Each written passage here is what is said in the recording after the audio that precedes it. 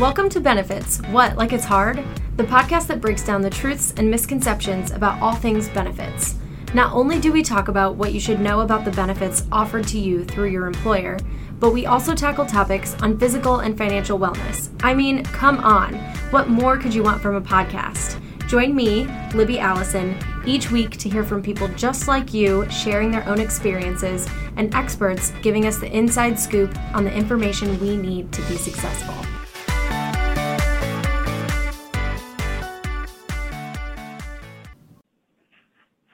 Hi everyone. Today we have a very special podcast, and I say special because most of our podcasts are pre-planned and they are relevant, but they're not, I would say they're not as relevant as the ones that we decide to do later in the year, and this is one of those podcasts. So everyone knows, even if you're not interested in finances or investing or anything like that, everyone has heard of Bitcoin, and we are going to be doing a podcast today that's all about Bitcoin. I'm particularly interested because I feel like I know nothing about it, and I hear people talking about it, and I would love to be able to just be part of the conversation that's happening. So I'm so excited. We have Matt Antonucci on the podcast with us again. You guys have heard from him many times, so welcome back, Matt. Thank you, Libby. Glad to be back. And we also have David Templeton with us. He is new on the podcast. So hi, David. Thanks, Libby. Glad to be here. So let's jump in with talking about Bitcoin. Maybe we should start with, what is it? Bitcoin. What is Bitcoin? That's the $1 million question, or the $40,000 question, because that's around where Bitcoin is trading today. We can talk about what Bitcoin is, but I don't know, maybe a more interesting starting point would be kind of the origins of Bitcoin, where it came from, because it has a really fascinating background and it's very new. So it seemingly, if you're not paying attention, has kind of come out of the blue and become really popular, and the origins are kind of shrouded in mystery.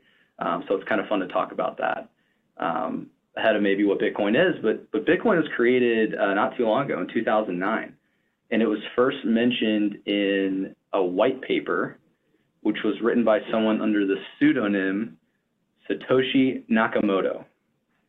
And to this day, we don't know who Satoshi Nakamoto is. Or if it's today. Or it could be a group of people. It could be a group of people, exactly. It's still shrouded in mystery. There's been speculation as to who it was. A few media outlets tried to connect the dots, but we still have no idea who this person or group of people are.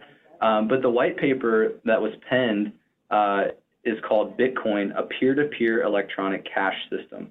And it's still available for anyone to read at bitcoin.org. And it discusses using just a peer-to-peer network to create, and this is a quote from the abstract, but a system for electronic transactions without relying on trust.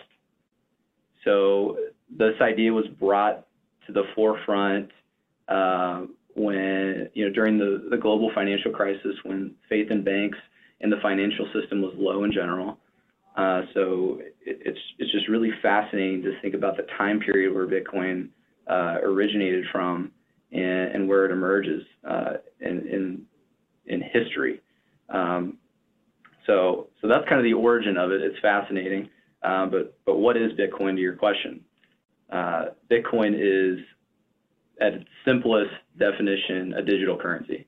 So we were talking, offline before about different types of currencies. There's the euro, there's the Swiss franc, there's the ruble in Russia. The dollar.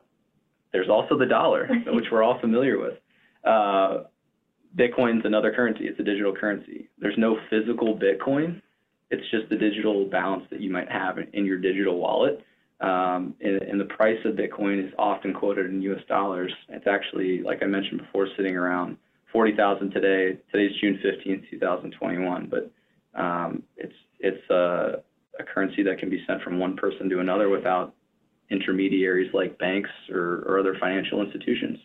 So when you say 40,000, I just want to make sure I'm understanding. $1 is equal to how many Bitcoin? $1 Well, The perhaps 40,000 doesn't have anything to do with that. another way of saying that or thinking about it is 1 Bitcoin equals $40,000. Oh, gotcha. Okay, so it does. Yes. Gotcha. Exactly. Okay. You know, to really understand what Bitcoin is, though, you have to understand the technology behind it. And we're not going to dive too far into it because that's even above our heads at some level. But Bitcoin is powered by the blockchain. That's where it gets its utility. And the blockchain is basically just a digital record-keeping, platform or chain. It's a ledger. It's publicly available to anyone. It's not run by anyone. It's automated, which is kind of a wild idea for people to think about. There's no banks or anyone controlling it, and that's what gives Bitcoin its allure to certain types of people, is that you don't have any type of manipulation or other downside to the fractional banking system. But to that end, because there's not a central bank, so to speak, like the Federal Reserve and for the U.S. dollar, because there's not a bank involved, there's a limited amount of Bitcoin that can be issued. What was the number, Matt? Is it 21 million, I think? Yep. And there's 18.5 roughly Bitcoin outstanding, but there's a limited amount of Bitcoin that will be issued as we sit here today. Unlike the dollar, the U.S. government can print more dollars and devalue the currency, the U.S. dollar, by printing more. So to Matt's point, part of the allure to Bitcoin is it can't be debased, as we say, or devalued by printing more Bitcoin. So it's going to be maybe a store of value, which we'll talk about here in a minute, but it's maybe a better store of value than versus the dollar, as an investor would maybe view that, or how they might view, say, gold, which is kind of viewed as a store of value too, in inflationary times or in difficult economic environments. But we'll touch on that maybe here in a minute when we talk about the pros and cons of Bitcoin as an investment choice. Okay. But there is a limited amount out there, which is the allure of the digital currency, Bitcoin, or other cryptocurrencies too. Yeah. I was going to ask, all cryptocurrencies work that way, not just Bitcoin? Not all.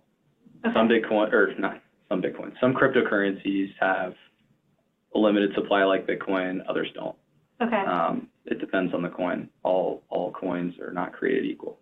Yeah. Okay. Was Bitcoin the first cryptocurrency? Bitcoin, I don't know if this is even the right term, but on the dark web, even before Bitcoin was launched, and I read about this when I was kind of researching just the origins and the history of Bitcoin. Yeah. There's talks of other types of digital currencies. I don't know if there were ever any issued, but Bitcoin is, from what I understand, the first and by far the most popular, or largest, I should say. Okay. Bitcoin, I'm on a site called coinmarketcap.com for listeners if they're interested. And it basically looks at all the different cryptocurrencies in existence, and it ranks them by their market value. And right now, the market value of all the Bitcoins in the world is $771 billion and change. Wow. So it's by far the largest. The second largest is Ethereum at $303 billion. So Bitcoin's the largest and the most popular. Okay. Yeah. But as we were talking about earlier, it's difficult to understand, or conceptually, it's easy, the bank account, you can go get your dollars out of the bank. Yeah. Just by walking into the bank. Well, there's no one in charge of the Bitcoin or cryptocurrency. You can't walk into a bank and get it. So how do you access it? When you open a virtual wallet, you create a password or key that only you know, and that's how you get access to your wallet. Okay. Well, today, 20% of the Bitcoin is frozen in wallets where people have either lost or forgotten their passwords. Oh my gosh. So of the 18.5 million Bitcoin in circulation, 20% of those are lost or frozen. It's $150 billion in Bitcoin that's lost or frozen. So, that's the downside of a cryptocurrency. You can't hit forgot password on your login to get a new password. I mean, there's not a forgot password link on the Oh my gosh. on the virtual wallet. I would lose my mind. And some people have. Yeah, some people have. Well, think about your bank account. You go to log in, a few unsuccessful attempts even, you get locked out. Mm-hmm. It's frustrating, but you can call the support line or your bank and say, I need to reset my password. Could you imagine that if your digital wallet, that's not an option? So that is a negative in a way about Bitcoin from the standpoint, it's not regulated. There's no one overseeing these virtual wallets, and that is a potential negative. Now, some people like that I can control my own Bitcoin and no one else is overseeing what I'm doing. And, I guess I would say another negative is that it has attracted the criminal element to want to get paid in Bitcoin. You've heard this ransomware stuff going on with the Colonial Pipeline and what was the meatpacking company? I forget who that. I'm blanking on the name. I'm blanking on the name, but they wanted to get paid in Bitcoin because it was hard to trace.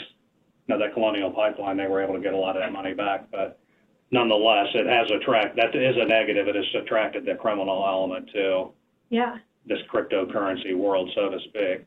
How do you, so let's say I don't know, I have some Bitcoin and I want to use it to purchase something. How do you do that? Right. Is it becoming mainstream? Matt and I were talking just the other day. I didn't verify your story, Matt, but he was on Venmo, and he could open a Bitcoin account and buy product with Bitcoin. Through Venmo? Through Venmo. Yeah. They're offering now you can convert all or part of your Venmo balance to Bitcoin. Bitcoin. Yeah. Interesting. Are you familiar with Venmo? Yes. Well, when you were describing, like when you were originally talking about a peer-to-peer transaction, or I don't know the language that you used, but I was like, that doesn't sound like a currency to me. That sounds like Venmo. Yeah. Well, so we're getting into now a discussion of is it a currency or is it a technology? So a lot of people, there's an argument either side. So there's the blockchain technology. That's kind of the driver behind Bitcoin, in our opinion anyway. But then there's also this coin aspect to it, where people are saying it's not a technology. It is a technology, but it's also a currency. I kind of wonder,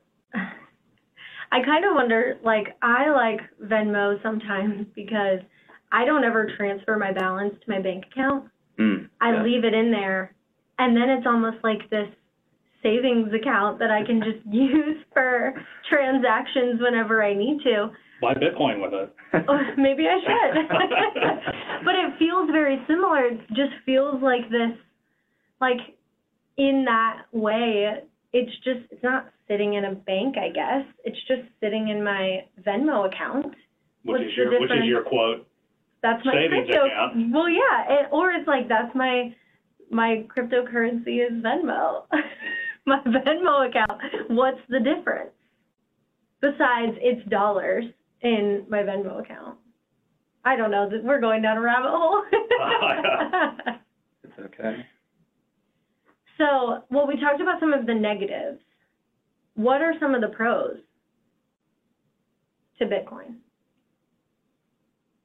I mean, I think, and Matt, jump in here, I believe the biggest pro that's discussed is the fact that there's a limited, at least with Bitcoin, there's a finite amount of Bitcoin that'll be issued. Now, it could be changed, but there's a finite amount of Bitcoin that'll be issued.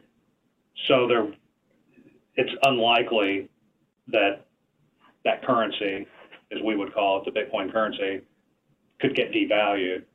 So you know what it's going to be worth. Mm-hmm. And it's likely going to appreciate over time because there's a limited amount of it. It's a supply and demand issue.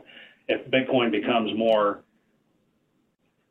more attractive for people to use and more people start using it because there's a limited amount, then the price of the Bitcoin's going to go up Yeah. versus deflating Yeah. and being worth less.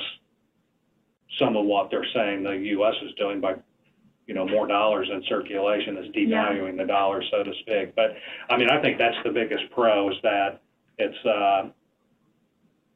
unlikely to be debased. Would you agree with that, Matt? Yeah, that's the biggest pro. That's why it was created in general. So it's doing its job there. And some would say it's a good hedge against inflation because of that. That the downside to that is it just was issued in 2009. Well, we've not really been in a significant inflationary environment yet since 2009. We don't know if it's a good hedge against. So we don't know if it's a good hedge. Okay. We don't know because we haven't seen how it operates Yeah. or functions in a highly inflationary environment. So there's a limited supply, though. Is there a chance that I guess not everyone will be able to get it then? If for some reason it becomes something that you absolutely need to have, kind of like the dollar, is there a chance that not everyone can get it because there's a limited supply? Well, they could get it. I mean, $1 would get you 40,000. A 40,000th of a Bitcoin. One Bitcoin is worth $40,000. So you could buy half a Bitcoin or Okay. a tenth of a Bitcoin. You could buy a fractional Bitcoin to get you what you need. It's no different than someone buying gold in some of these hyperinflation economies, third world countries. When they go buy, they have the physical gold. When they go buy groceries or need to spend it, they chip it off and weigh it. And then whatever the price of gold is at the time, that's how they determine what your gold flakes are worth. So Bitcoin's the same way. You can get fractional shares of it. Yeah. So you could get it. Do we think that's going to happen? That eventually it's going to be something that you have to have, or that's the big question mark no one knows? Well, and that gets to the investing question. So I think that is the big question mark because one of the negatives of Bitcoin is it's been highly volatile. Yes. The price of the Bitcoin has fluctuated a lot. I mean, I know for example, in say the February to March of last year, Bitcoin was down almost 55%. The S&P 500 was down 33%. If you own gold, it was actually up about 2%. So if you're owning Bitcoin because it's a stable store of value, well, surely didn't hold its value back during the pandemic market pullback. Okay. So that is a concern. That's a negative about Bitcoin is that the price fluctuates a lot right now. Absolutely. And think about it this way: if you're a business, and there's some reports that say that 15,000 businesses worldwide accept Bitcoin. If you're accepting Bitcoin as payment in that February to March period, you're selling product. If you sold a product and accepted Bitcoin at the peak, that Bitcoin that you now have on hand was down 55%. So that's not exactly an attractive proposition from a business standpoint at the moment, anyway. I think the key is, I mean, you were kind of alluding to it. The key or an important part of the Bitcoin acceptance is that it becomes more widely used.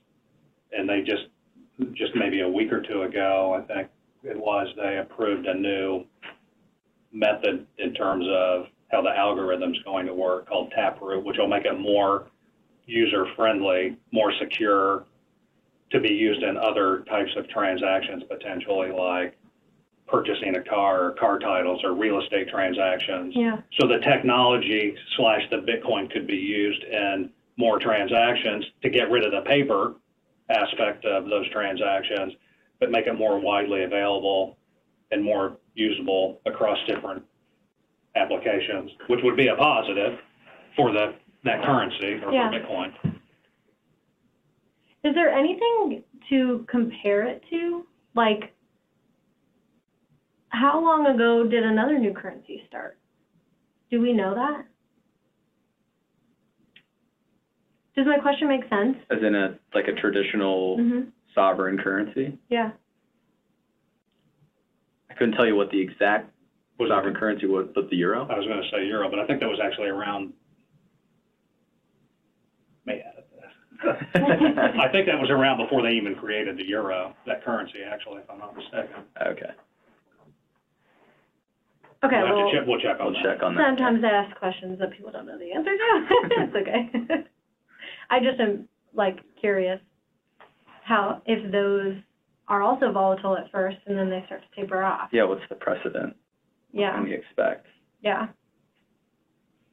And it may not even be worth comparing because this is a totally different type of currency. It's a totally different type of currency. That is what makes it so tough to compare. So, not to get too into the weeds, but if you're comparing, you know, an exchange rate between the U.S. dollar and the euro, for example, those exchange rates, you know, they trade 24 hours a day, 7 days a week, just like Bitcoin does. However, they're based off of the interest rates of those countries and the inflation rates and the growth rates of those countries. So we have a baseline comparison. Yeah. With Bitcoin, you don't have that. How do I know that it's actually worth, you know, $41,000? You know, how do we value it? So that's what makes it really tough, is you don't know what exactly it's worth. And so when it fluctuates like it does, is that warranted? Is that growing pain, so to speak? We just don't know. Yeah, that 40,000 number seems very arbitrary. Yes, absolutely. It's based on what the next person's willing to pay for it. And that's what most commodities that don't have a, Right. you know, kind of like gold. But it is arbitrary, to your point. So that makes it tough for us to value. So when you're valuing a traditional investment, I don't know if you want to go this route now. Yeah. Okay. We're valuing a traditional investment like a stock, for example, or even a bond. Those produce cash flows. They're companies. They're underlying companies that produce cash flows. They have revenue and earnings, and we can take those cash flows and discount them back and arrive at a price. With Bitcoin, it doesn't produce cash flows. It just trades. So it's really hard to say what it's worth, even though we say, oh, it has a fixed supply. So in theory, you know, supply and demand, if demand's greater than supply, it should go up. How much should it go up? We don't know. It's really hard to say. But that gets to the point, because Bitcoin does not generate any type of earnings or cash flow. I mean, you wouldn't buy a savings account if it didn't pay put money in a savings account, and that never didn't pay any interest, although none of them are paying interest today anyway, but that's another story. But Bitcoin fixes that. I'm just kidding. Bitcoin fixes that. But because it doesn't generate any cash flow, so the question becomes, you know, if we get this question from our clients, should I be investing in Bitcoin? Is it a reasonable investment? And the short answer we would say is it's hard to value Bitcoin because of that fact it doesn't generate cash flow. We would view, and it's because of the volatility of the price that fluctuates a lot. If you're going to invest in Bitcoin, we would say it's more of a gamble. You know, if you go to Las Vegas and you're pulling the slot machine, you're going to win or lose. I mean, but if you lose the money, you know that's going to be the outcome, and that could be the outcome in Bitcoin. But further, I mean, Venmo's a real company. You know, and Matt was just saying, you can buy Bitcoin through Venmo. Well, Venmo's owned by a publicly traded company called PayPal. And full disclosure, we own PayPal for our clients. So you can invest, an individual can invest in a so-called maybe real company that's generating cash flow that has some exposure to Bitcoin. And as an investor, you get some indirect exposure to the currency because of what the company's doing. Again, PayPal being one. You know, some other companies are Square, which is a payment company you maybe have heard of. NVIDIA with the chips. NVIDIA, they make the chips, the processing chips that go into the mining equipment. Overstock has a part of their business has an investment in kind of this blockchain technology. So as an investor, you can invest in some of these real companies and maybe get some indirect exposure. And that's maybe a better way to do it if you don't want to take as much risk as, you know, maybe flipping a coin with a direct investment in Bitcoin. But, you know, if you have some gambling money and you want to dabble a little bit in Bitcoin, you know, we would say it's a high risk endeavor at the moment. We're not recommending it for clients as we sit here today. Yeah. Yeah. As a long-term investment. Yeah. That makes sense. Do you understand Bitcoin now? I mean, a little better. I don't know that it was ever explained to me as, I mean, it's called cryptocurrency, so I should have put two and two together, but it's just digital money, right? It's digital money for sure. And again, your money in the bank isn't necessarily, it's not the same. But when you think about it, if everybody goes to the bank and wants to pull out their dollars, they can't do it. But, you know, it's really, it's in digital format when you go spend money. So, Yeah. You know, I'm just trying, it's not comparing apples to apples, but at least functionally, you know, a cryptocurrency in terms of how you use it and how it can be used in transactions, really not different than having a debit card and paying for something and they just take it out of your checking account. Yeah. And, you know, I'm simplifying, but it's the terminology, I think, that trips people. But you can't, I mean, you can't go to a lot of places right now, kind of like we talked about, and say, I want to pay for this in Bitcoin. And that's a negative. I mean, there's nothing that says everybody has to accept Bitcoin Yeah. for transactions. Yeah. I mean, you can walk into any store in a mall here around here and they take the dollar. Yeah. They'll take your credit card for the most part, or you can pay with cash. Mhm. But very few will take Bitcoin at the moment. Yeah. But can you convert it? So like, let's say I buy Bitcoin through Venmo. Can I convert it to the dollar then? You can convert it back. Yes. Okay. Yeah. Just like any currency. Convert it one way or the other. Okay. So having said that, it's seems more functional because you can do that Mhm. exchange, so to speak. Yeah. Okay. But I think the fact that it fluctuates in value so much is a pretty big negative from the standpoint of, okay, this is a stable currency. I know what it's going to be worth tomorrow Yeah. and the next day. Do either of you have Bitcoin? I do not. I do not either. Do you think you will get some in the future? Okay. In all honesty, when I saw the Venmo feature, I'm like you. I've got my little Venmo balance, and that's like, you know, not fun money, but you know, if I'm out, I'm just not going to move back to my bank. Yeah.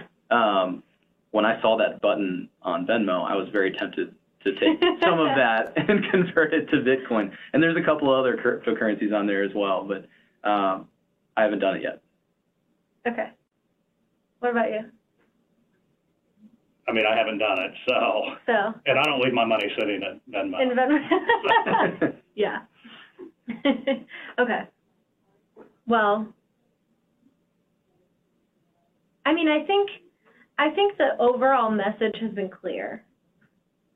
It's not, you know, you should be educated on it first and foremost.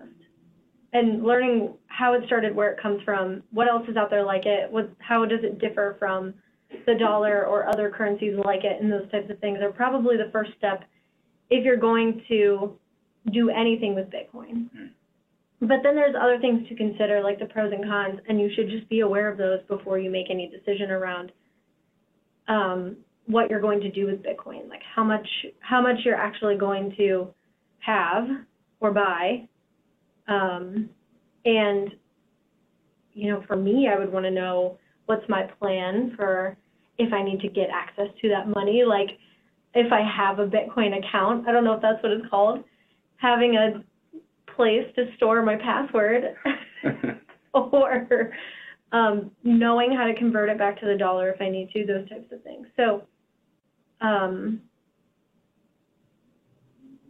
don't know, I think it's clear, just be educated. That's kind of the undertone of all of our podcasts, is to make sure that you're educated on the decisions that you're making before you make them, and that you should seek advice from experts when needed.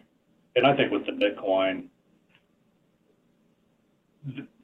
the one way to understand something is to invest in it because you'll follow it. But it would be something you should take a baby step in probably Yeah. if you're really interested in doing that before you jump head first into it. Yeah. That way you could see how it works, how you exchange in and out of it without putting your life savings in there and then Right. something blows up and then you regret it. But taking a baby step into it would be the first way to, if you're interested, would be the cautionary word there is just you Yeah. know, be cautious if you're initially thinking about investing in it. Yeah. And maybe purchase just a little bit through Venmo. Just a little- Right, exactly. Just a little bit. Right. A little bit. So we will check back with you in about a week if you invested in Bitcoin. I don't think I will, but my husband might. Okay. We'll check with him. Well, thank you guys so much. I always appreciate these podcasts. I love it. I say this every podcast. Maybe I sound like a broken record, but I love the financial episodes that we do just because I feel, I was saying at the beginning of this that I'm pretty beginner when it comes to financial knowledge. So I love these podcasts because I feel like I at least know the next step to take to get started. So thank you guys. Thank you. Thank you for having us.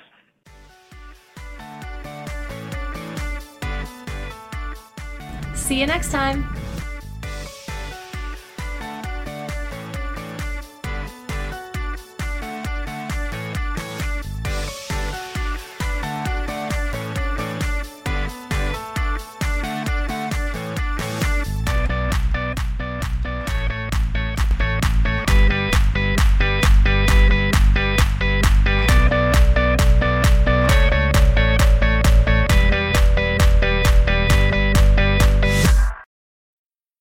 Nothing we say in this podcast is representative of any specific plan and should not be construed as legal, regulatory, or accounting advice. If there is any discrepancy between what we say and your plan document will always